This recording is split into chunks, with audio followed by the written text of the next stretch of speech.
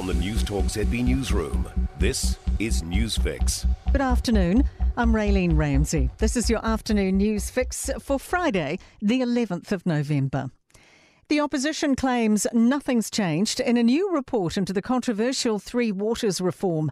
The cross-party select committee recommendations propose changes such as an annual shareholders meeting and a mix of rural, provincial and metropolitan councils present on regional groups.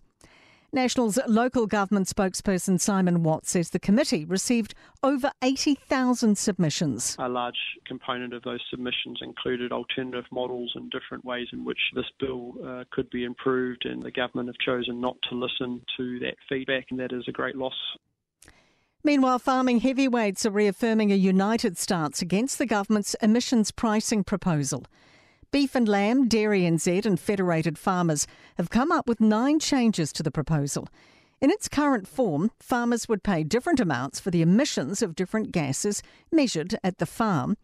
Dairy NZ Chairman Jem van der Poel says the current proposal generates a surplus that should be used to lure farmers into adopting new technologies and practices that reduce global emissions. If there are feed additives or vaccines that become available, because all these things will come at a cost, of course, we're trying to incentivise to make sure that farmers actually take up that technology. Although it's still a year out, the race for the Treasury benches is getting tighter.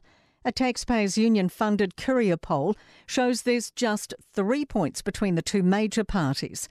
Deputy Political Editor Jason Walls has the numbers. Labour's up 1 point on last month's poll, sitting at 35%, and National's taken a 1 percentage point hit, down to 38%.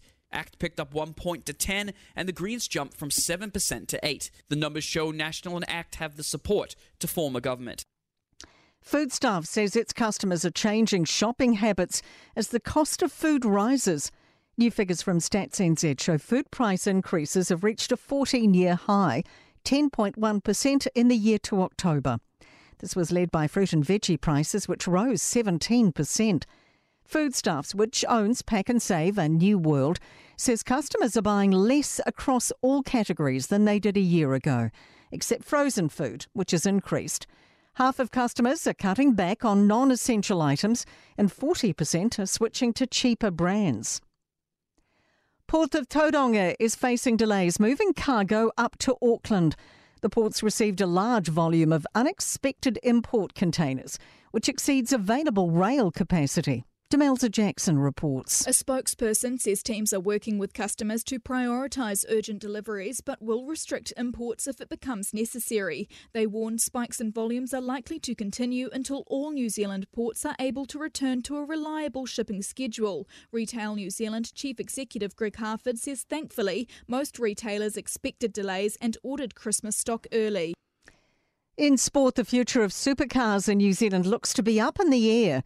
Hampton Downs is the favourite to replace Pukekohe Park on the V8 circuit, but the financial backing to upgrade its facilities is proving an issue. Wellington Phoenix football coach Ufuk Talay also wants to take charge of the All Whites. The Australian's confirmed he's officially applied for the role left vacant by Danny Hay. Golfers Stephen Alker and Ryan Fox are at the top of their respective leaderboards as they chase Order of Merit titles in the US and Europe. I'm Raylene Ramsey. That's your latest news fix. We'll be back with the next update tomorrow morning from the News Talk ZB Newsroom.